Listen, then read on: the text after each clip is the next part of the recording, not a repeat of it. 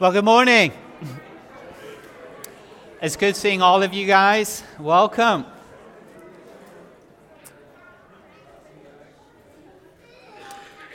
Before, as you get your Bibles out, let's pray and let's come to the Lord in prayer.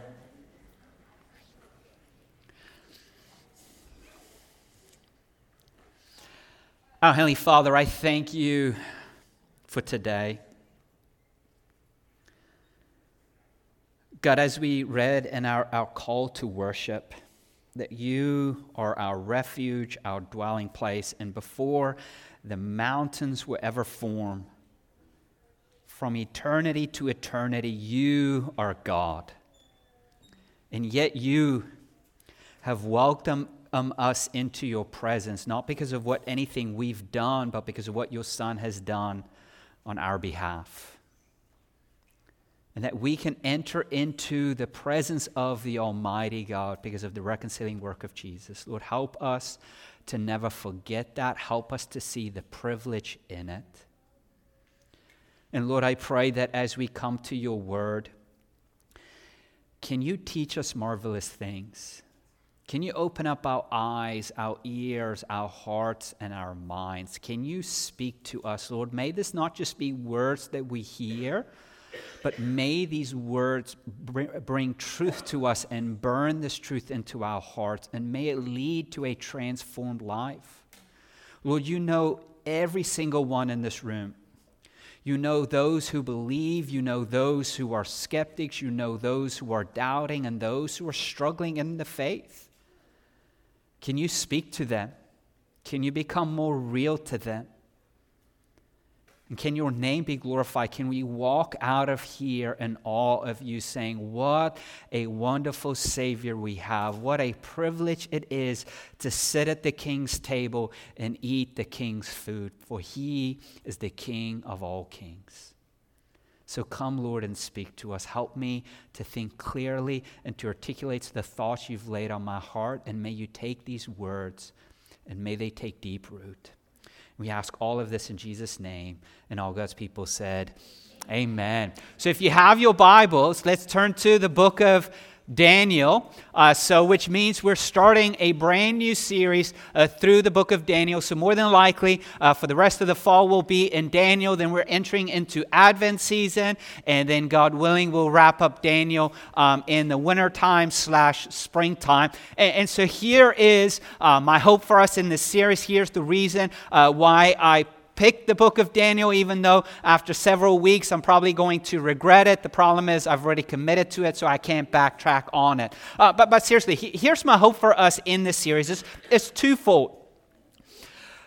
When we find ourselves, especially in today, living amidst turmoil and chaos, and we see rulers come and rulers go, governing authorities being elected in or leaving, and governments coming and going.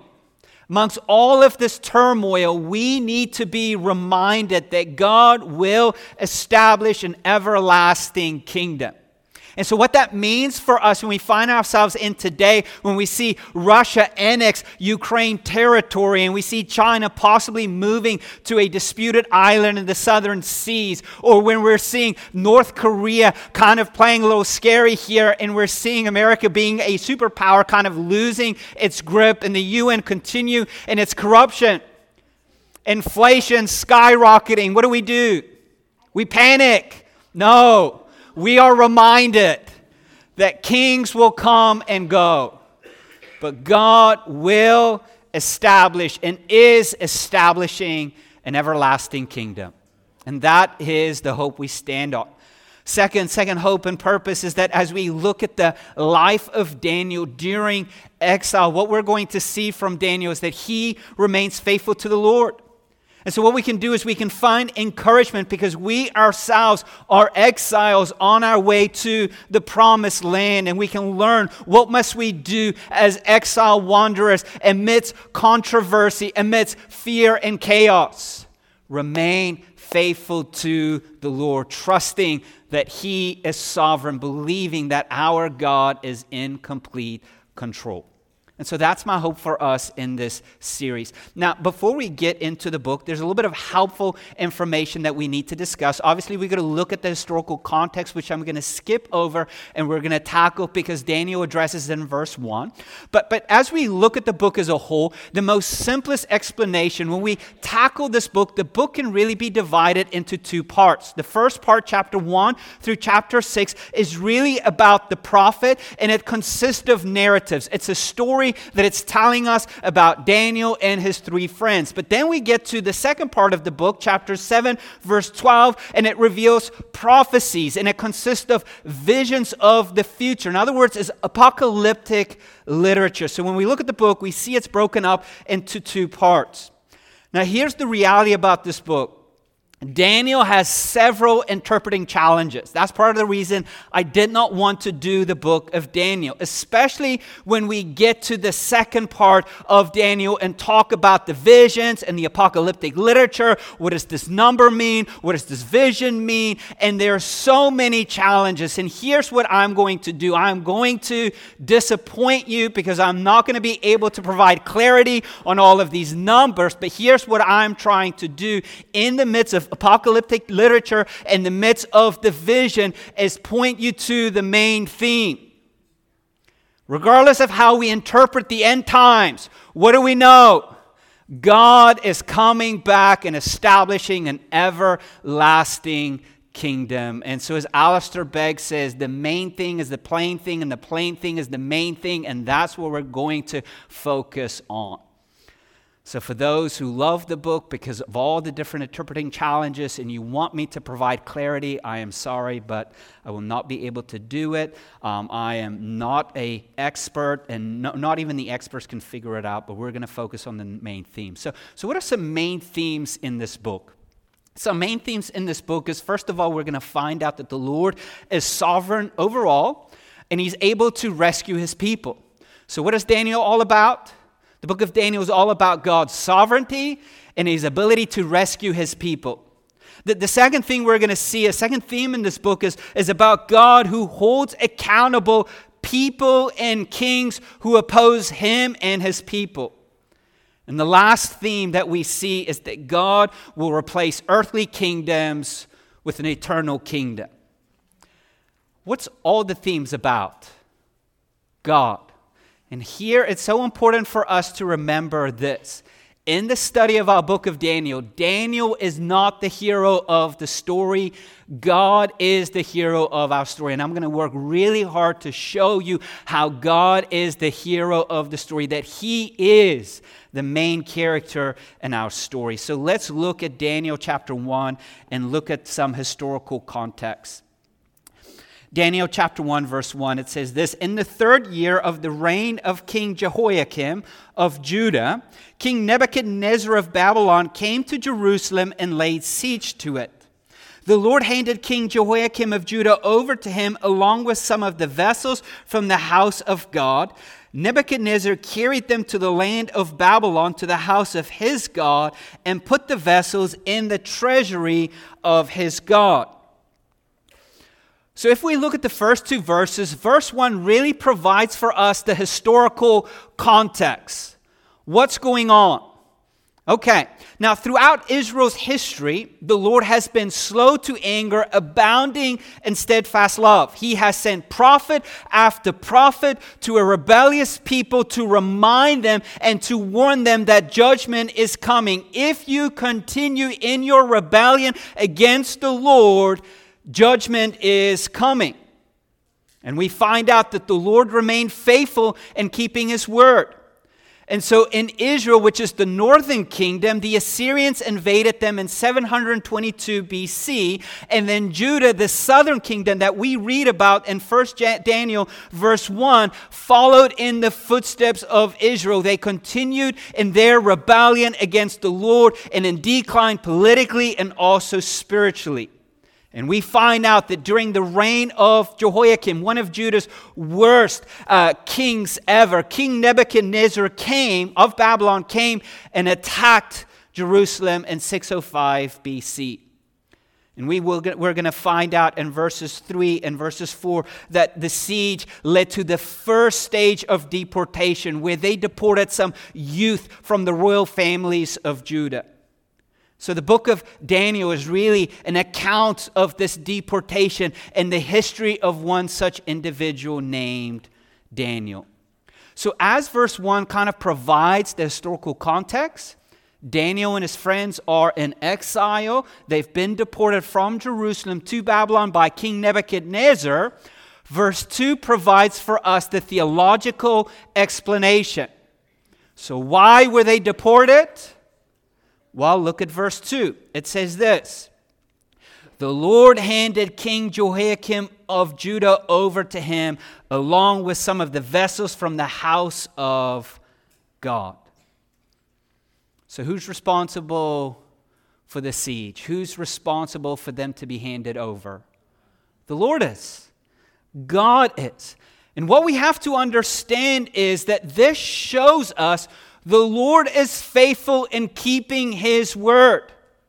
This deportation was a result of the Lord being faithful to His covenant promises, the Mosaic covenant. Because when Israel entered into a covenant with the Lord called the Mosaic covenant, there is blessings when you obey the law, and there are curses when you break the law. And so we find in Deuteronomy chapter 28, verse 36 to 37, the Lord will bring you and your king who you set over to a nation that neither you nor your fathers have known, and there you shall serve other gods of wood and stone. And verse 2, we find out that the Lord is faithful in keeping His word. Because of their rebellion, He remained faithful in His covenant promises, and He handed them over to the king of Babylon. And as a result, now they are in exile and deported into a foreign land. And then we also find out in verse 2, King Nebuchadnezzar, what is he doing? He's carrying the vessels from the temple, all the temple furniture, and he's bringing it to his temple, to the house of his God. And in a way, what Nebuchadnezzar is doing, he is saying, hey, our God is stronger than your God. That's why we're taking all your temple articles and putting it in our temple to show you how strong we are. But what Daniel is saying, when he is saying the Lord handed them over, he's saying, no, King Nebuchadnezzar, your God is not stronger than our God. The people have sinned, and the real God is faithful in keeping His word, and He was the one who handed us over to you, and He was the one that allowed you to take the temple articles and put it in your temple. And really what we're going to see, the Lord is faithful in keeping His word, but the Lord continues to work even amongst His people in exile. Let's look at verse 3. The king ordered Ashpenaz, his chief eunuch, to bring some of the Israelites from the royal family and from the nobility. Young men without any physical defect, good-looking, suitable for instruction and all wisdom, knowledgeable, perceptive, and capable of serving in the king's palace. He was to teach them the Chaldean language and literature. The king assigned them daily provisions from the royal food and from the wine that he drank. They were to be trained for 3 years, and at the end of that time, they were to attend the king. Among them from the Judites were Daniel, Hananiah, Mishael, and Azariah. The chief eunuch gave them names. He gave them the name Belshazzar to Daniel, Shadrach to Hananiah, Meshach to Mishael, and Abednego to Azariah.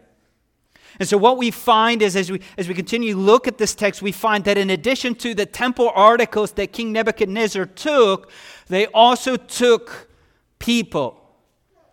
The text tells us that they brought in young youth, young men, teenagers who were from royal families, from nobility, in a sense, into Babylon. In a sense, what Nebuchadnezzar was trying to do, he was trying to take the cream of the crop, the young, the best, and the brightest, to bring them to Babylon, indoctrinate them to serve the king in order to strengthen his own kingdom. And here's the irony. Here's what's going on. As King Nebuchadnezzar is taking the cream of the crop to strengthen his own kingdom, The Lord, through exile, is invading the kingdom of Babylon. While Israel is being oppressed, the Lord is scattering his people among the nations so that they may bear witness of the true God. As Augustine of Hippo says, the city of man, that is Babylon, is being invaded by the city of God. And this is what's going on. And so in verse 4, we find out the criteria of these first round of deportees. We find out that there's this high standard of physical appearance and intellectual ability. They ought to be young men. The younger, the better. Why? Because that means they can serve in the kingdom longer. It's easy for them to influence them with a Babylonian worldview. And the purpose of these deportees was to turn them into Babylonians so that they could serve the king. And briefly, here's the strategy. The strategy to take these young men and turn them into Babylonians, the first thing you do is you isolate them. Remove them from their families, from their friends, from their home, and put them in a foreign land. Step number 2, indoctrinate them with first-class education. Teach them the Babylonian language, literature, philosophy, history, religion, and astrology. Assimilate them with the best delicacies and the best privileges that their new life could be enjoyed, with the daily provision of the food from the table of the king, the wine from the table of the king. And then confuse their identity by changing their name so that it might reorient their hearts of worshiping their Lord to now worshiping the God of the Babylonians. Really what we're seeing is very similar to us sending our children off to college. What's your greatest fear with sending your kids off to college? Are they going to come back in one piece? And how will they be indoctrinated? Now imagine 12, 13, and 14-year-olds far away from home. The best education that man could offer. The best of food. I mean caviar, lamb, the best of meat, the best of wine, food that they could get so used to, the best of life, the best of clothes, where they can look around and say, man, Babylon is great. And then change their name to remind them, you're a new person in a new country with a new identity. The God you served might have been good, but look at the goodness you're experiencing among us. Our God is better than your God. This is what's going on. So in verse 6 and 7, we're introduced to 4 young men, Daniel and his 3 buddies. Now, more than likely, there were more than just Daniel and his 3 buddies that were deported, but the book of Daniel is not about all these other people. It's about him and his 3 buddies and how the Lord is working. And so part of Nebuchadnezzar's strategy is to turn them into Babylonians. And so they're faced with challenges, holding fast to their devotion to the Lord, and the new challenges as they find themselves in a new place with new stories, new language, new menus, new names to bear. And so the question is, will these young men remain faithful to the Lord? And the reality of it is, the odds are against them. And let's see how the Lord remains faithful to them. Look at verse 8. Daniel determined that he would not defile himself with the king's food or with the wine he drank. So he asked permission from the chief eunuch not to defile himself. Pay attention to verse 9, underline this section. God had granted Daniel kindness and compassion from the chief eunuch.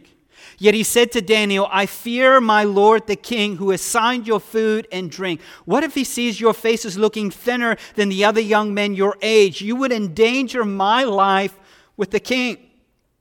So verse 8 tells us that Daniel determined in his heart, he made a resolution not to defile himself with the king's food and with the king's wine. Now, if we have to be honest, this decision kind of seems surprising because up to this point, we've not read of any resistance or any indication of resistance when it came to him being deported, when it came to him receiving a new education, when it came to him even receiving a new name. No resistance, no like, I'm not going to do this. And yet when it came to food, he was like, I'm not going to defile myself with this food. So now the question that we have to ask ourselves is, okay, why is Daniel drawing the line when it comes to food, but not the other parts? And again, sorry to disappoint you, but the reality of it is, there is no clear answer. And I'm going to show you where there's no clear answer. And so when we come up with an explanation, we have to hold it loosely. In other words, if one person says he thinks this and you say this, both of you could possibly be right, but we have to understand Scripture does not clearly tell us. So for example, you have some people who suggest that the food and the wine were first offered up to idols, and so now Daniel, knowing it, participating in it, he is inadvertently participating into idol worship. And you're like, oh, that's a pretty good explanation, but here's kind of the problem with this explanation. What is he eating? What does he end up eating? Vegetables and water. You don't think that was offered to the idols? Well, yeah, more than likely it was. And you're like, well, he doesn't like to eat meat and drink wine. Well, later on in Daniel chapter 10, we find out he ends up eating meat and drinking wine. So maybe not a good option. Maybe some believe that the food was not kosher. Okay, well, maybe the meat was unclean, but then why wine? Because Israelites were permitted to drink wine. Some believe that the royal food and drink that have been served on the temple vessels, in other words, the articles from the temple of the Lord, the food was served on that, and they ate it. But then the question is, what did they serve the vegetables on, and what did they serve the water in? You don't think they used the same articles? So what's the best explanation? I don't really know. Regardless of the reason of why, what do we know for sure? What does the Bible tell us? Daniel determined. He made a personal resolution to remain faithful to the Lord. That's what the text teaches us. That's what we can hold firmly. And looking at the context, again, here's what's happening. What's Babylon doing? They're smothering these kids. They're spoiling them. It's like, think about your child's favorite restaurant. Imagine they could eat at Chick-fil-A or Mickey D's breakfast, lunch, and dinner every day for the rest of their lives. What would they say? Man, this is like heaven. What's going on with Daniel? They're not eating bad food. They're eating the best of food, the food that comes from the king's table. In other words, the food that only the king eats. The wine that only the king drinks. And Daniel and his friends are thinking to ourselves, wait a second here, food which provides great comfort for us, there is a real danger when we drink the Kool-Aid everybody else is drinking, when we get used to the luxury lifestyle that this new life is offering. Because what happens is, the second that Babylon gets inside of us, we will never be able to get Babylon out of us. Think about the Israelites. When they were in the wilderness, what were they doing the whole time? They were complaining because of food. Oh, we're hungry. Oh, we're tired. Oh, we're thirsty. I wish we could go back into Egypt. At least we had meat in our pots and our bellies were full. And what was showing us is that even though the Israelites were taken out of Egypt, Egypt still remained in them. And for Daniel and his friends, he's thinking, hey guys, danger, danger. We cannot allow Babylon to infiltrate us and get inside of us, because if we do, there's no way to get Babylon out. And there they made a resolution not to defile themselves, to cling to the Lord and remain faithful to Him. And so Daniel, with great courage, goes to the chief eunuch and then requested that he that this eunuch will disregard the king's order and give him different food. But what does verse 9 tell us? Verse 9 tells us that what? God had granted Daniel kindness and compassion from the chief eunuch. Again, who's the hero of the story? Daniel, who made the resolution, or the God who is faithful and gracious? Think about this. If God did not grant Daniel kindness and compassion to the chief eunuch could either say, hey, buddy, you're going to eat it, or I'm going to report you to the king, and story is over. But God is doing what? God is working. He allows this chief eunuch to be compassionate and kind. You don't think the chief eunuch has dealt with several deportees and several knuckleheads like Daniel and thinking, yeah, I know you're kind. Get in line. I'm not risking my head for you. But in compassion and kindness, the eunuch expresses his fear. Look, if I do this, it could cost me my head. To this, we see the wisdom and the humility that Daniel exemplifies. Look at verse 11. So Daniel said to the guard. So in other words, no longer is he going to the chief eunuch, but now he's going to the guard who serves under the chief eunuch. He goes to the guard whom the chief eunuch has assigned to Daniel, Hananiah, Mishael, and Azariah. Please test your servants for 10 days. Let us be given vegetables to eat and water to drink, then and examine our appearance and the appearance of the young men who are eating the king's food, and deal with your servants based on what you see. And he agreed with them about this and tested them for 10 days. And at the end of 10 days, they looked better and healthier than all the young men who were eating the king's food. So the guard continued to remove their food and wine they were to drink and gave them vegetables. So Daniel's second attempt shows his degree of boldness, persistence, humility, and wisdom. He proposes a 10-day test. Now, what's the significance of 10 days? No idea, no reason is given, but the test has to be long enough to give some results. If Daniel and his friends appear better after this diet, then the guard will continue giving them food. But if they are looking leaner and look like they're starving, the test is over. Now, what does it mean for them to be better and healthier? It actually means fatter, okay? So all of you that are on the Daniel diet want to look better like Daniel. The diet was... The intent was to make you fatter, because back in the day, I'm going to get myself in trouble. Let's move on. Just ignore me. It doesn't mean leaner and buffer. It just means fatter. Anyway. But Daniel was so confident in God's faithfulness that he told the guard, hey, 10 days, try it out. If we look skinnier and unhealthy because of this vegetable and water diet, then go ahead and give us the food. But if we look better, you determine for yourself what to do.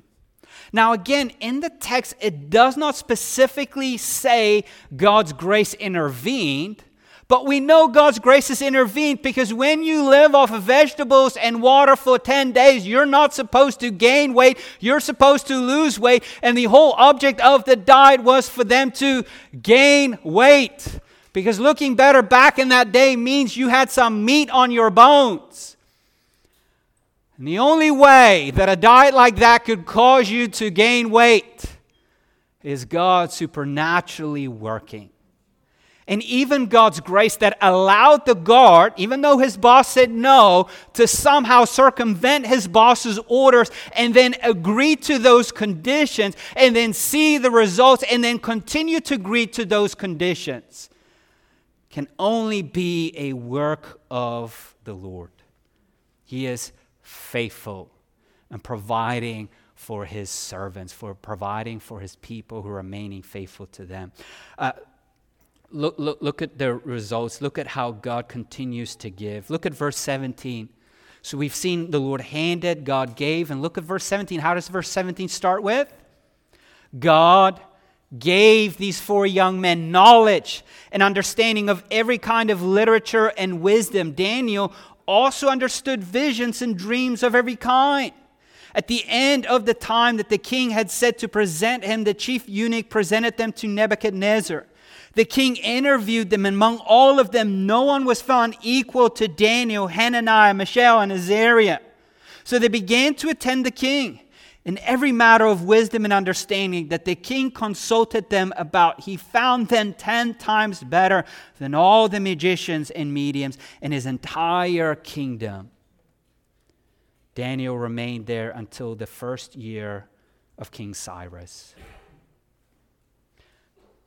God gave wisdom, understanding of every kind of literature, the ability to read and interpret dreams, understands vision, and the fact that they would find favor with the king. And out of all the deportees, these are the main guys who consulted with the king.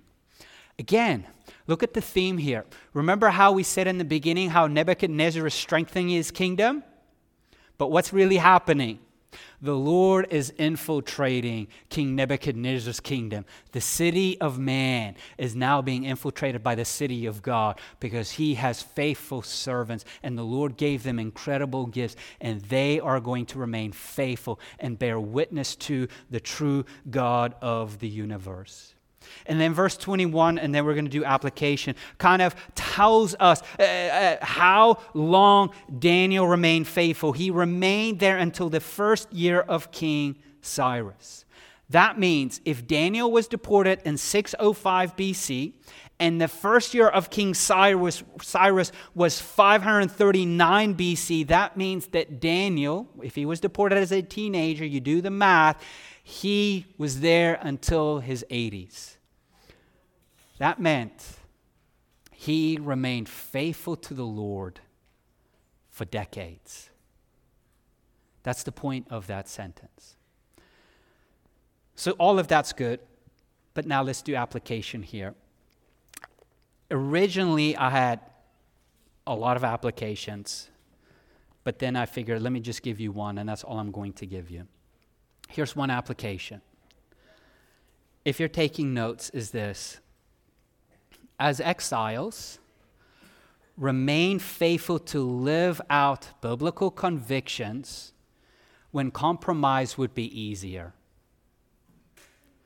Remain faithful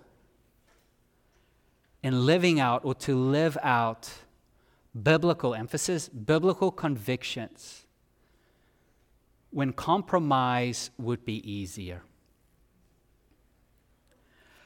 Despite losing everything, these boys were clinging to the Lord as their hope. Daniel believed that the Lord was far better than anything that Babylon could offer.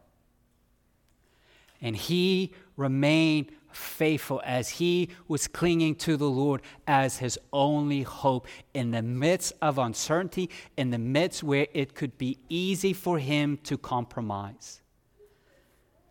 And just like Daniel, there are some parallels when it comes to us. Daniel was an exile, living in a foreign land, clinging to the Lord as his only hope, remaining faithful to his convictions of who the Lord is, when compromise would be easier. You know who else are exiles? We are. We are exiles. Even though we've been redeemed from the slavery of sin, we're not home yet. We're in the wilderness. We are wandering. We are heading towards the promised land or the celestial city. We're waiting for the Lord to come back, for a new creation awaits us. And yet on the journey, what do we find ourselves? We find ourselves all of these competing voices, all of these lies whispering to us that competes for our time, for our money, for our affections, and for our allegiance. In other words, what the world is constantly doing is feeding us lies, saying we can fulfill, we can satisfy.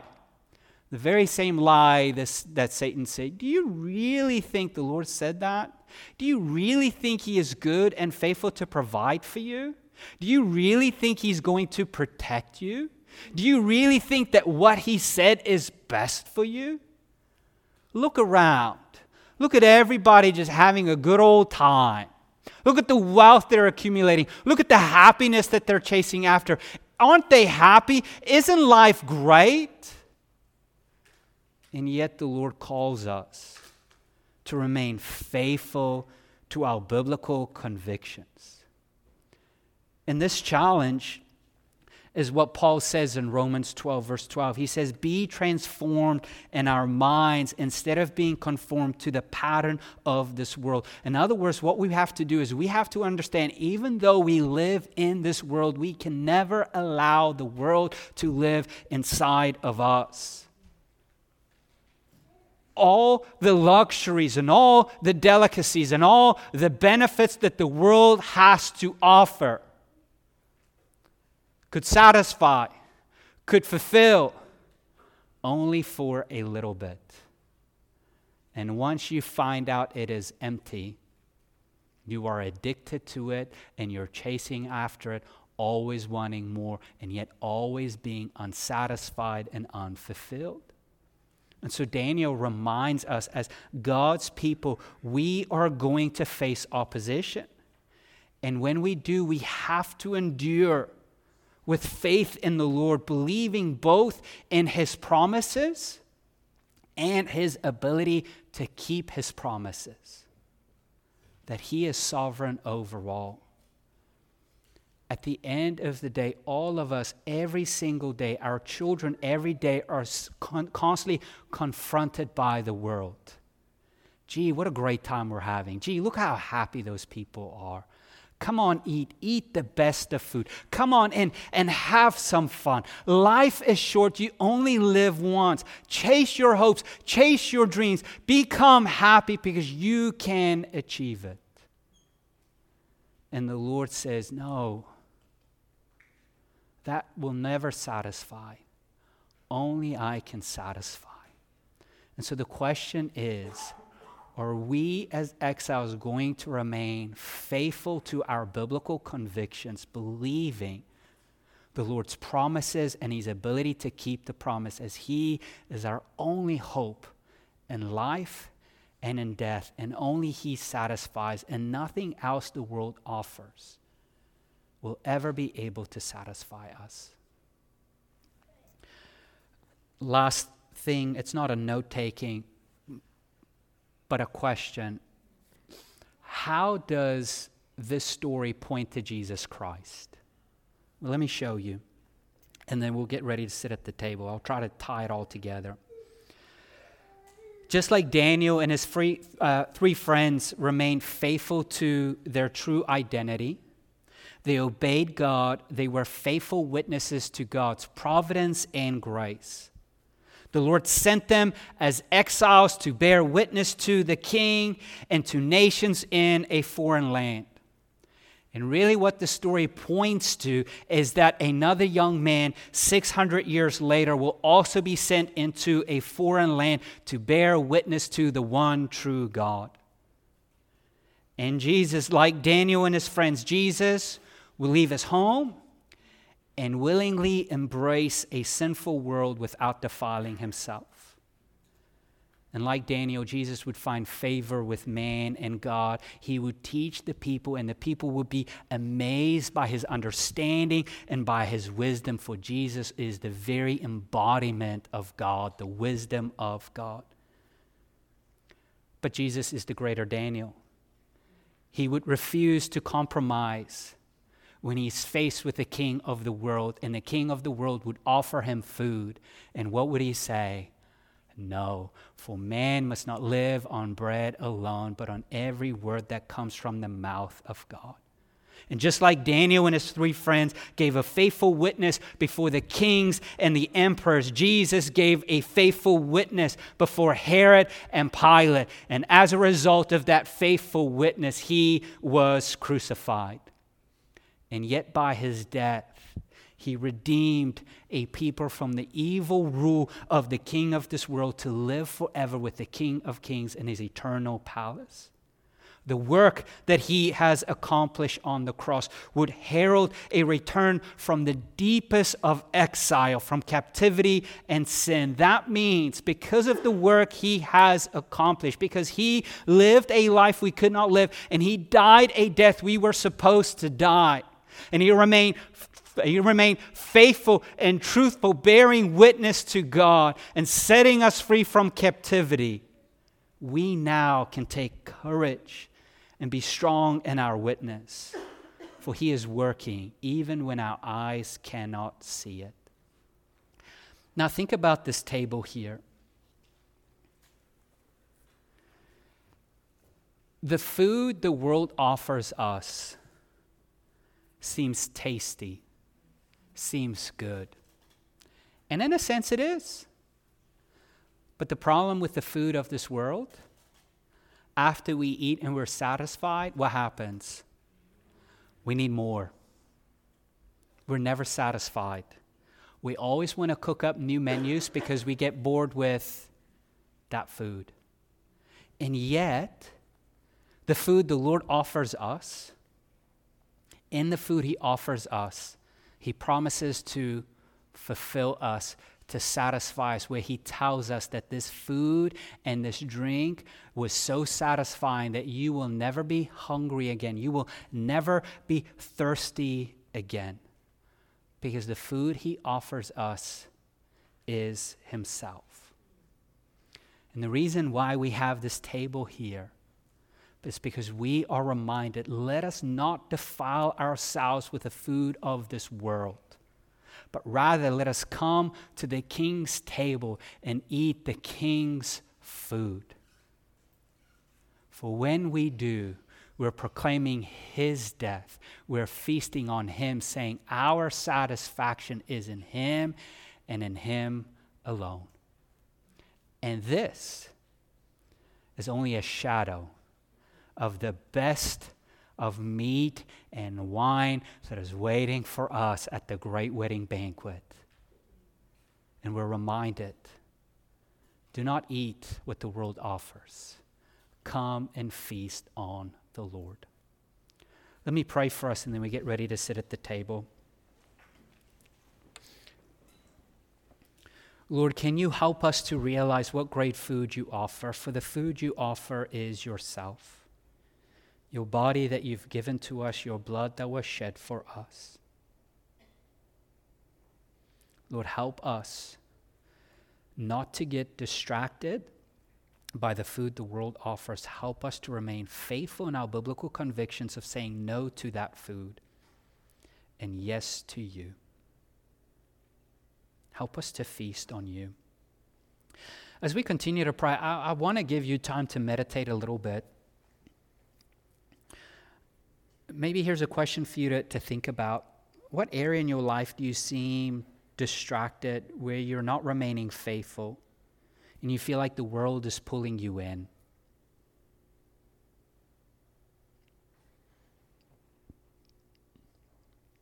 Once you've identified that area, why don't you ask the Lord to help you to remain faithful in that area? Example is maybe it's comfort. You just want to be comfortable and just enjoy life. Or maybe another example is success, like you just want to accomplish. Or approval. You want the world to approve of you. And the problem is you can't live for the world's approval and for God's approval.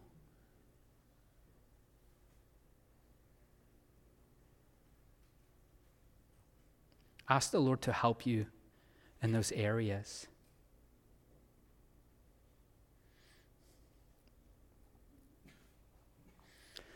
And here's the truth to meditate on. As we come to this table, what the Lord has to offer is far greater and better and more lasting and satisfying than anything the world could ever offer. For the Lord is offering himself. So when we distribute these elements and we receive these elements and we feast on these elements, we, in a sense, are reminding ourselves, his body was given to me, his blood was shed for me. What the Lord has given me is far greater, precious, and more valuable than anything else. I am going to remain feasting on him, chasing after him, for he is faithful. He is faithful in keeping his promises, and he has the ability to keep his promise. And the promise that he has made me is that when I feast on him, when I eat his body and drink his blood, I will never be hungry and thirsty. I will be satisfied. I will find rest in him. And even in the midst of chaos, he promises me that he is coming back to make all things new. I can rest in that, because I know he is the God of the universe that has the ability to make all things new, because he created everything. No domain is outside of his control. So let's distribute these elements. Let's meditate on these truths as we cling to the Lord. Did everybody receive the elements? I want to read Psalm 23. I promise it won't be another sermon. But there's a verse that really stood out to me. The Lord is my shepherd. I have what I need. He lets me lie down in green pasture. He leads me beside quiet waters. He renews my life, and he leads me along the right path for his name's sake. Even when I go through the darkest valley, I fear no danger, for you are with me. Your rod and your staff, they comfort me. Here's the part.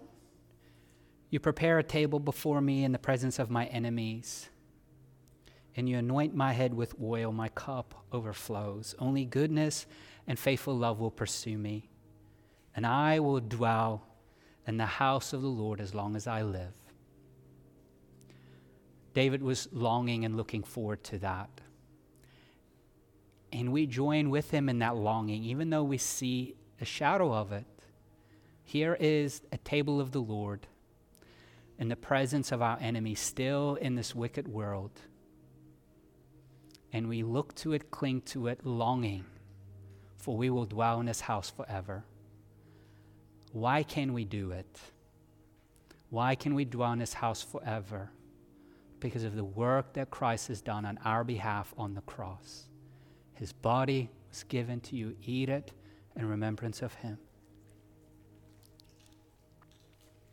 His blood was shed for you. Drink it in remembrance of him.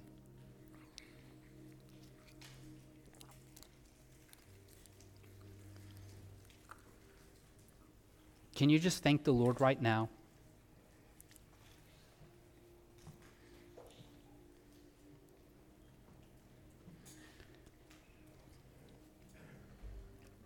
Thank the Lord for his goodness and his faithful love that pursues us. That even now we get to experience his presence, but one day we will experience his presence fully in his house, where faith will no longer be required. Lord, help us to remain faithful. Help us to cling to you. Help us to cling to your promises, knowing that you satisfy. We love you and we praise you in Jesus' name. Amen.